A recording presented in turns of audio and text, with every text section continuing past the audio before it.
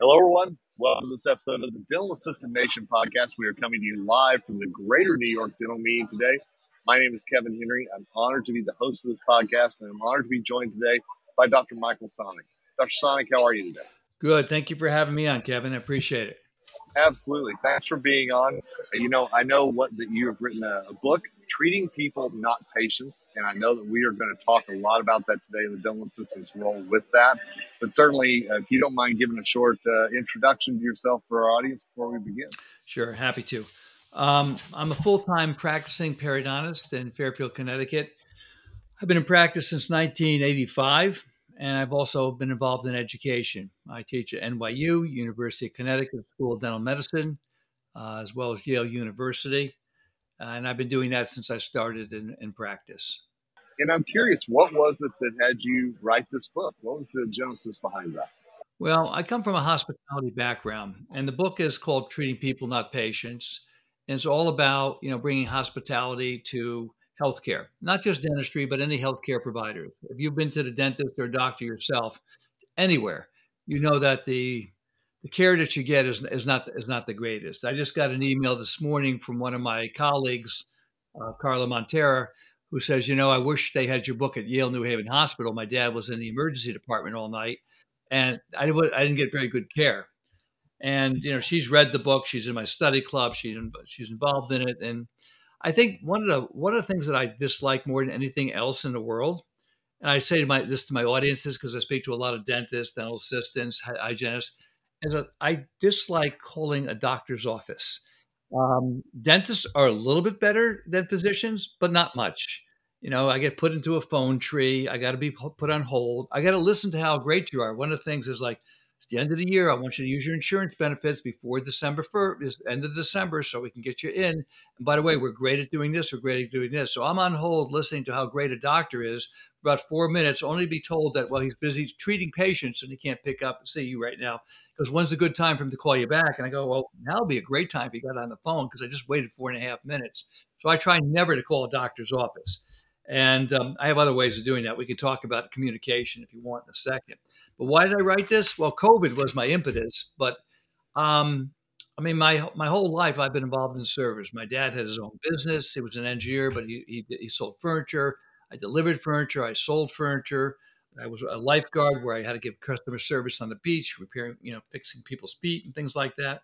But my true experience came from working in restaurants. So I was a bartender. I played cocktail piano.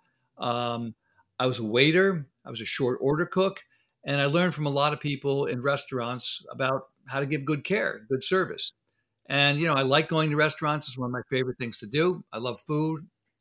I like to cook. I like to go out. And that whole experience is very important. And for whatever reason, I opened up my practice in 1985. And I opened it up and I looked at a restaurant that was next door. It's called Centro. It's still there. We're 150 yards from each other. We both opened the same year. We're both still in practice. And I looked at them and they were making pasta in the windows of their shop. And then they had these special dinners where you can buy different types of pasta, different types of sausage, and you come in and you can get that for $20. I thought that was a cool concept. And I thought to myself, how long is this restaurant going to be there? So that was 43 years ago. I'm still there. They're still there. And every time I go in there and I still eat there, it's great. I'm drawn to the place. And I started to look at how restaurants run their practices. I started in like clothing businesses. I started going into clothing store, men's haberdasheries, and that type of stuff because the really good ones, were stayed in business. So, there's only about 100 stores right now, private department stores in the country. They're all gone. They've all been bought by the big box stores. You don't see many of them anymore. And in my town, there's a store called Bill Mitchell's or Ed Mitchell's. It's been there. It's the fourth generation. And when I walk in there, and I don't shop there very often, but when I walk in, they go, Dr. Sonic, can I get you this? Can I get you this? It's like I walked in there once. I walked in there once to buy a tie to go to a wedding because I didn't have one. It's the biggest mistake I ever made. I was like in practice 2 years. I had no money. I walk in to buy a tie and I walk out with a $2,000 Canali suit. I couldn't afford the suit. It wasn't even my style, but they made me feel so good about myself that I put the suit on. And then I started lecturing in the suit. I talked about the value of good customer service. So I think it's really important to do that. And you can't really do that without a team. I can't do what I do unless I have a team. So every now and then, I live on less than a mile from my office. So one of the things that I do is I try to provide really good customer service to my patients. So if someone calls me on a Sunday, I have no problem going into the office, seeing them. Takes me 15 minutes, it's 2 miles, it's less than a mile from my house, and it's a wow experience for the patient. So I may take an X-ray and look at him. Now that visit, when I have my team there, is probably about a 2-minute visit for me. I'm in and out. I see the patient, they're gone, and they get taken care of. When I go in there by myself on a Sunday, it's a 2-hour visit because I got to find the instruments, I got to take the X-rays, I got to turn on the computer, I got to go in there. So I can't do what I do without a team. And in my book, I have a whole chapter on team building and how you build a great team. And I have phenomenal team. Now, as you know, because you teach a lot to both assistants and dentists, one of the things dentists will probably frequently say to you, he goes, I love doing the dentistry. I just can't stand my staff. Well, that's number one. They're not your staff, they're a team. And they're volunteers. They can leave whenever they want. We happen to pay them, but they don't stay unless they're happy there. And why are they happy in your office? They're happy in your office if they're respected and they're given something that's greater than themselves to do, a purpose. And I empower my entire team to do whatever they need to do. I want them to make mistakes. That's the only way they're going to grow. I don't want them to hurt people, but they're allowed to make mistakes. If they order the wrong product, that's not a big deal. We'll just return it and get something else. So my team is extremely important. And I don't look at myself as being like, I'm the doctor, you're second class citizens. I happen to be privileged enough to be in a family where I was encouraged to go to school, and I was lucky. Most of my assistants, if they were born into my family, I'd be working for them because my assistants are really smart. They just didn't get the opportunity that I got because of my parents. Both of my parents, went to college, and that wasn't common. I'm 70 years old. 40, 50 years ago, most people's parents did not always go to college. That was like a big deal, and education was important. They really didn't give me a choice. They said I had to go to school and I had to get educated and I had to get a profession. I want to be a piano player and an actor. That's probably why I teach. And they go, no. My mom said to me, she goes, you're going to be a piano player. You'll be playing at the local bank, from 12 o'clock to 1 o'clock, and the blue-haired ladies will be listening to you. That's going to be your gig. And you know something? I go into these banks and I go into hotel lobbies. You walk into any hotel lobbies, if there's a piano player there, they're phenomenal. And they're sitting in a hotel lobby, that's their gig. It's, they don't make it. So it's a good thing I did go to school. But my one of my main assistants, Amelia, she's brilliant. She grew up in Poland. We have about 24 people in our office. Half of them were born in other countries. And they didn't grow up in wealthy homes. They grew up where, their parents were just eking out a living.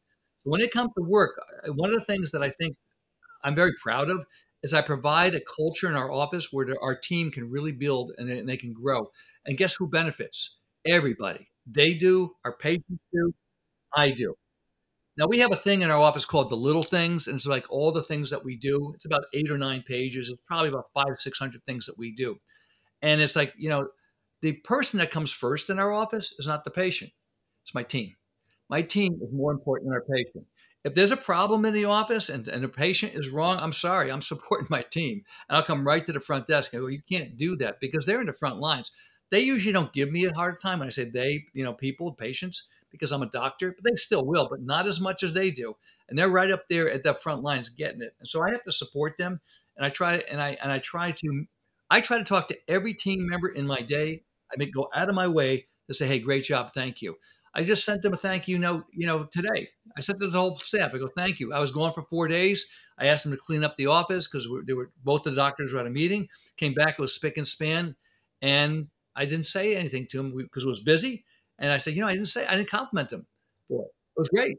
So I sent out a letter today. I go, my apologies. I didn't compliment you last week. Great job. It's great to come back to a clean office like this because that's really very important.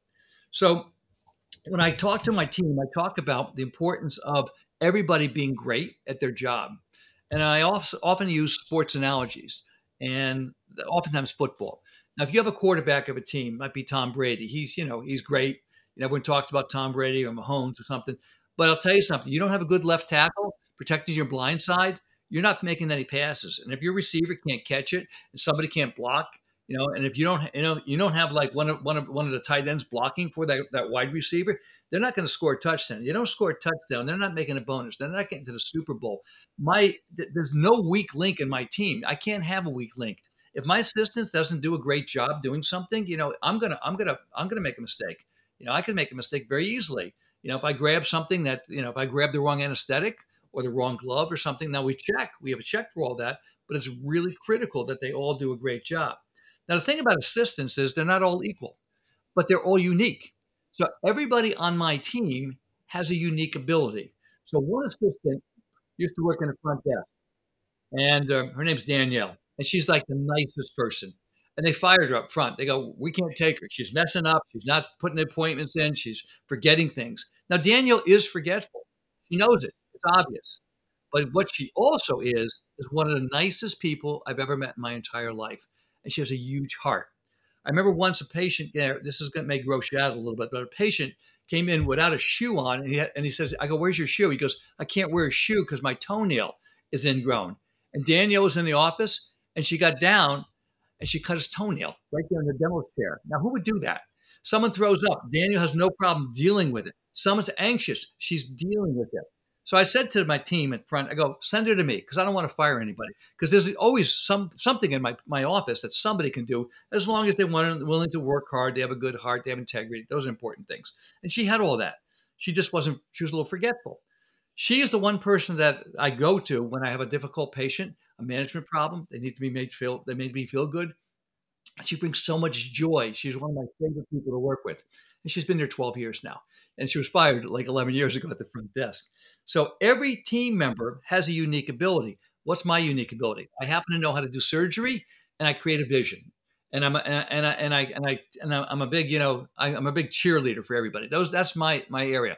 I'm not good with the Excel spreadsheet. I'm not that good with numbers. I also keep the place really clean. I'm good with that. But a lot of things I don't know how to do. I don't know how to take X-rays. I don't know how to sterilize instruments. I don't know how to call insurance companies. I don't do any of that stuff because I'm not good at it. But I have people there to do it, and everybody has a specific job. Amelia, who's been with me for 13 years, she's phenomenal about staying organized. Liz has been there with me for 23 years. All the ordering does. Liz is a cheapskate. She doesn't like to spend any money. She's perfect. She's always beating people up, and she always has everything there. So every teammate, I find what their unique ability is, and we plug them in. And if this job doesn't work here, we find another job for them to do. So team is essential.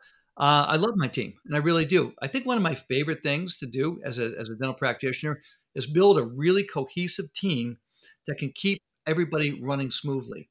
And in our practice, we have over 3,000 five-star reviews. They're not reviewing me.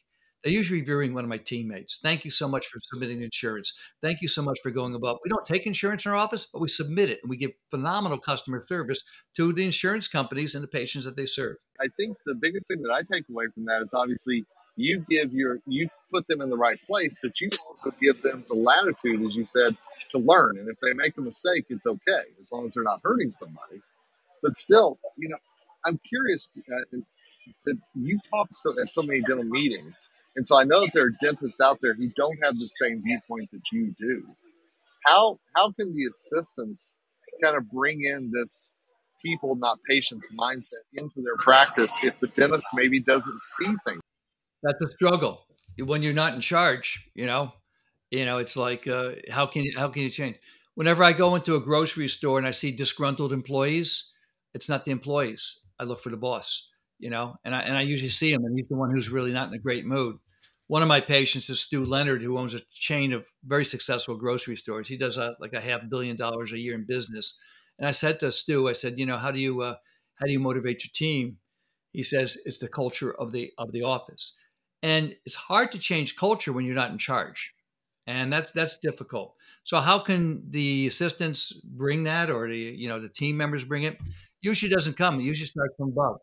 It's like the president of the United States. How much control do they have? I mean, they bring an attitude. And we always say what a president does. The president doesn't do much at all. They just bring a certain culture to the country. And when there's a different culture, we all sort of feel it.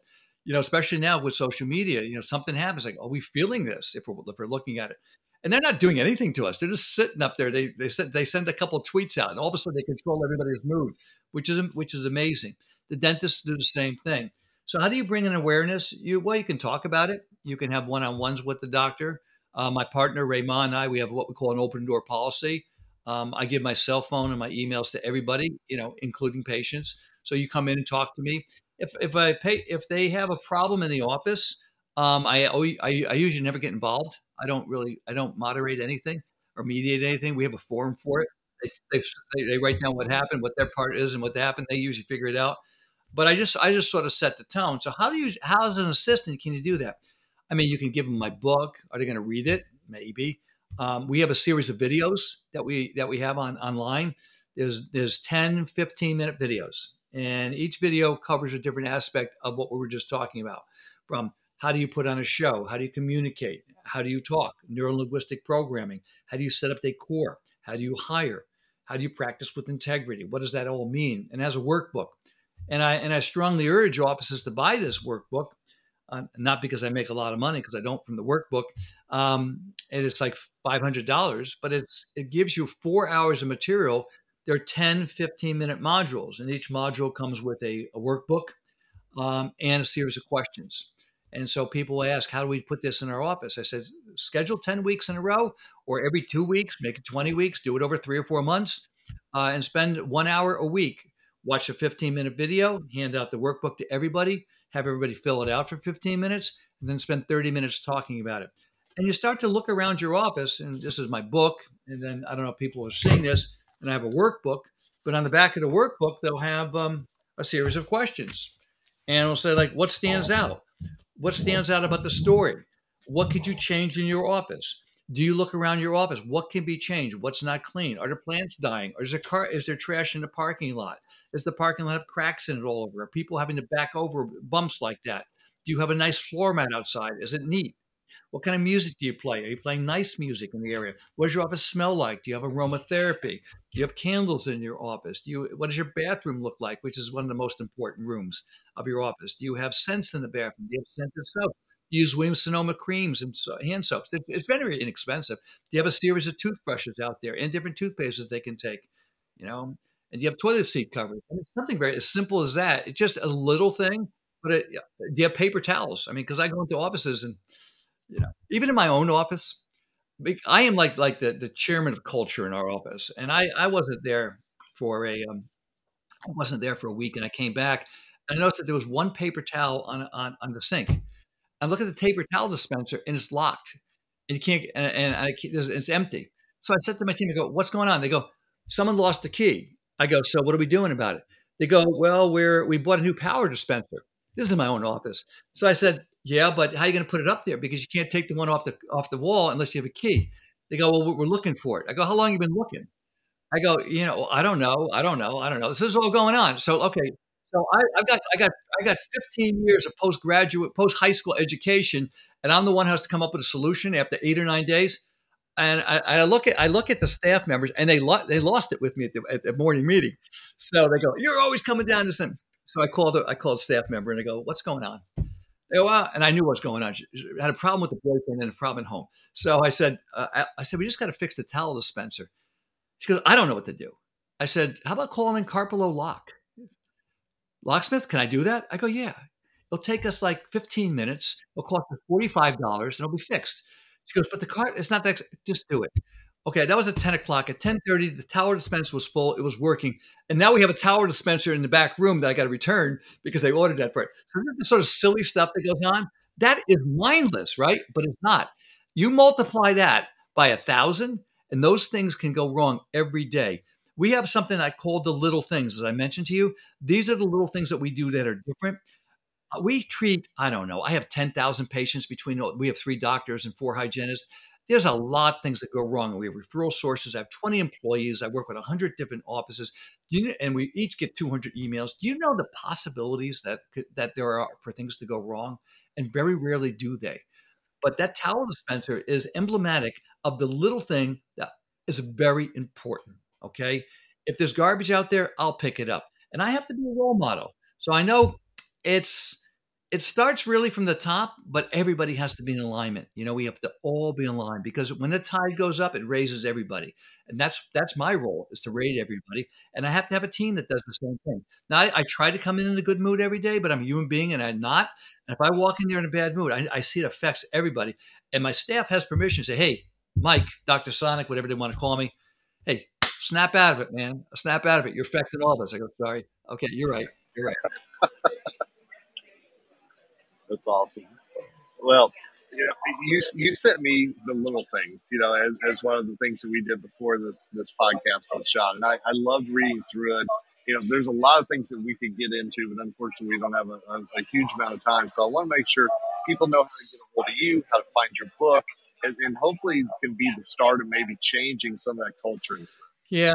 Well, I train with a guy called Peter Diamandis, and he's a thought leader out in Silicon Valley. He's one of the most influential thought leaders in the country. And I go out there every year and I spend 4 days at a conference. And he wants everybody who's at that conference to have a moonshot. And moonshot being something that you want that's going to affect billions of people. My moonshot is to change the way healthcare is delivered. And I'm trying to get that message out there through my book, through my talks, through influencing other people. And I'm creating a network of like-minded individuals, like my friend Bob Levine, who's a periodontist that lectures a lot, and Jeffrey Thomas, and John Coyce, who you probably know, he's endorsed the book. So I have over 170 endorsements from thought leaders in dentistry, in medicine, and in business. And I'm hoping that they'll make a difference. But if you want more about this, you can go to my website, which is my name, michaelsonic.com. You can get my book there. My book is on Amazon. You can buy the videos from the website.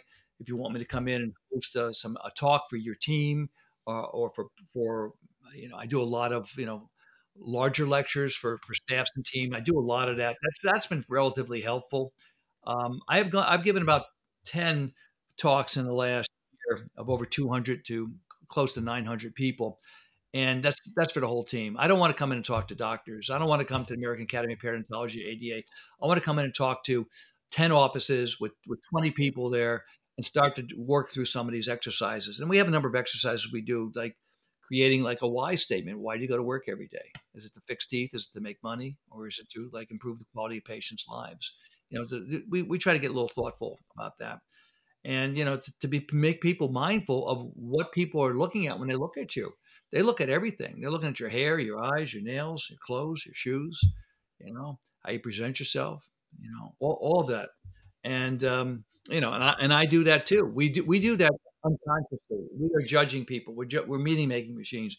We judge everybody all the time, whether it's consciously or not.